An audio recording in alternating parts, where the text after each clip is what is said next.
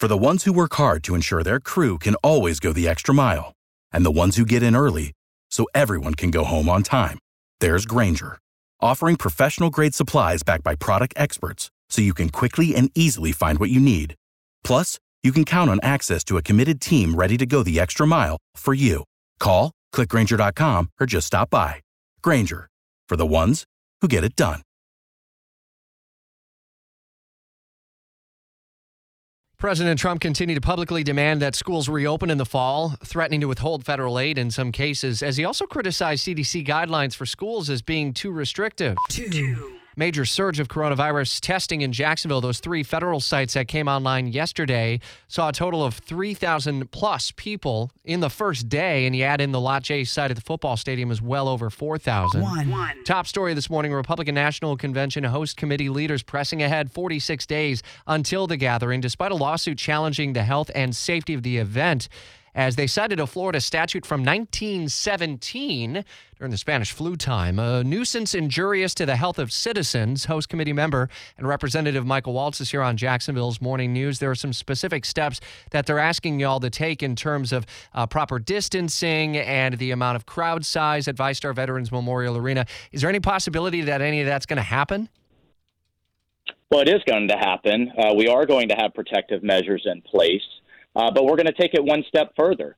Every single participant is going to be tested every single day. So every day we will know that everyone inside that arena has been tested negative, or otherwise they don't come in.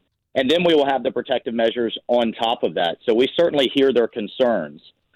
But at some point when you have protests happening, when you have theme parks reopening that are not doing testing, they're only doing temperature checks. And when we have these extraordinary measures for the health and safety of our community, and yet we still have these complaints, it starts to sound a little bit more like not liking President Trump or not wanting the Republicans to gather than it sounds like concern for safety, because testing everyone every day before they come in is unprecedented. And I think Jacksonville is really going to lead the way in showing that we can walk and chew gum at the same time, that we can have events, but do so safely and responsibly. What kind of test? Will this be the rapid testing, and who ultimately is paying for all that?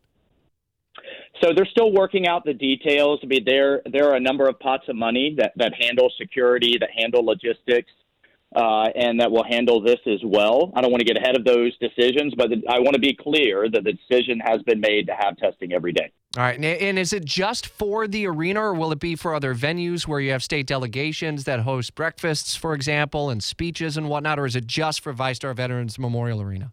It'll be for the secure perimeter. There'll be a secure perimeter around the arena and everyone coming into that, just as you have other types of security measures, wanding and metal detectors. You will need to demonstrate, and again, those details are being worked out, demonstrate that you have been tested negative that day. Is that the flexibility that the president told Greta Van Susteren about the other day? It certainly seemed to raise a question about what he means by flexibility. Can you kind of provide a little bit more detail on what he's talking about there? Yeah, I think some people took that as flexibility of whether we're going to have the convention. That's not the case. I also want to be clear, the convention is going to happen. It's going to happen in Jacksonville, which our business community is very excited about.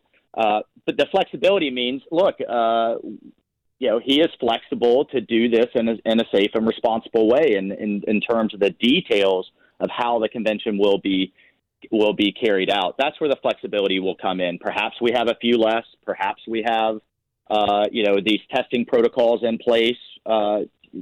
It's flexibility, and it's appropriate, I think, for the president to say, look, 2 months ago, this was a very different situation in terms of the virus. And 2 months from now, we'll see where we are, and we're going to be flexible in how we deal with it. Is the football stadium one of those flexibilities? Are you in negotiations about an open-air kind of venue in the event we get to that point? Not that I'm aware of at this point. But it could be, but not that I'm aware of at this point. And in terms of the schedule, is that coming together where we know how many days or nights there will be these large gatherings, or will it truly just be the Thursday night, the speech with the pomp and circumstance of the formal nomination and coronation speech? No, it's going to be 3 different speeches. It is going to the First Lady, the Vice President, and the president are all going to be speaking. So there will be some events done in some business, I should say, done in Charlotte. But the rest of the convention is going to be in Jacksonville. It will be a full convention over multiple days. So as we have seen in the past, the Tuesday afternoon, evening festivities, Wednesday night, That's right. Thursday night, all culminate. Okay, so then 3 nights That's right. of testing basically at VyStar Veterans Memorial Arena. At least 3. That's right. Absolutely. Do you all Which still... I think is really extraordinary. And I have to be honest. I think it kind of we've put that out there. No one's picking up on it. I think it runs against some of the media's narrative that this just can't be done safely, and they don't want to, frankly, kind of acknowledge that actually we think it can be. And that testing is on top of other protective measures, which again is unprecedented. So I'm proud of the host committee, proud of the RNC. This will be a logistical hurdle, but I think we can do so, and we can do so safely. Well, they're going to have to throw open the doors to the arena a lot earlier in order to get everyone through, because just wanding and getting through security is one thing. That's right. That's right. But again, this is something that we can do and we will do. All right. Representative Michael Waltz, part of the host committee and one of the original folks who was on the ground level of Jacksonville, coming up with the idea to host a portion of or all of the Republican National Convention. We'll stay in close contact with you over the coming days and weeks. 46 days now until the Republican National Convention in Jacksonville. It's 8:20. For the ones who work hard to ensure their crew can always go the extra mile, and the ones who get in early so everyone can go home on time, there's Grainger, offering professional-grade supplies backed by product experts so you can quickly and easily find what you need. Plus, you can count on access to a committed team ready to go the extra mile for you. Call, click Grainger.com, or just stop by. Grainger, for the ones who get it done.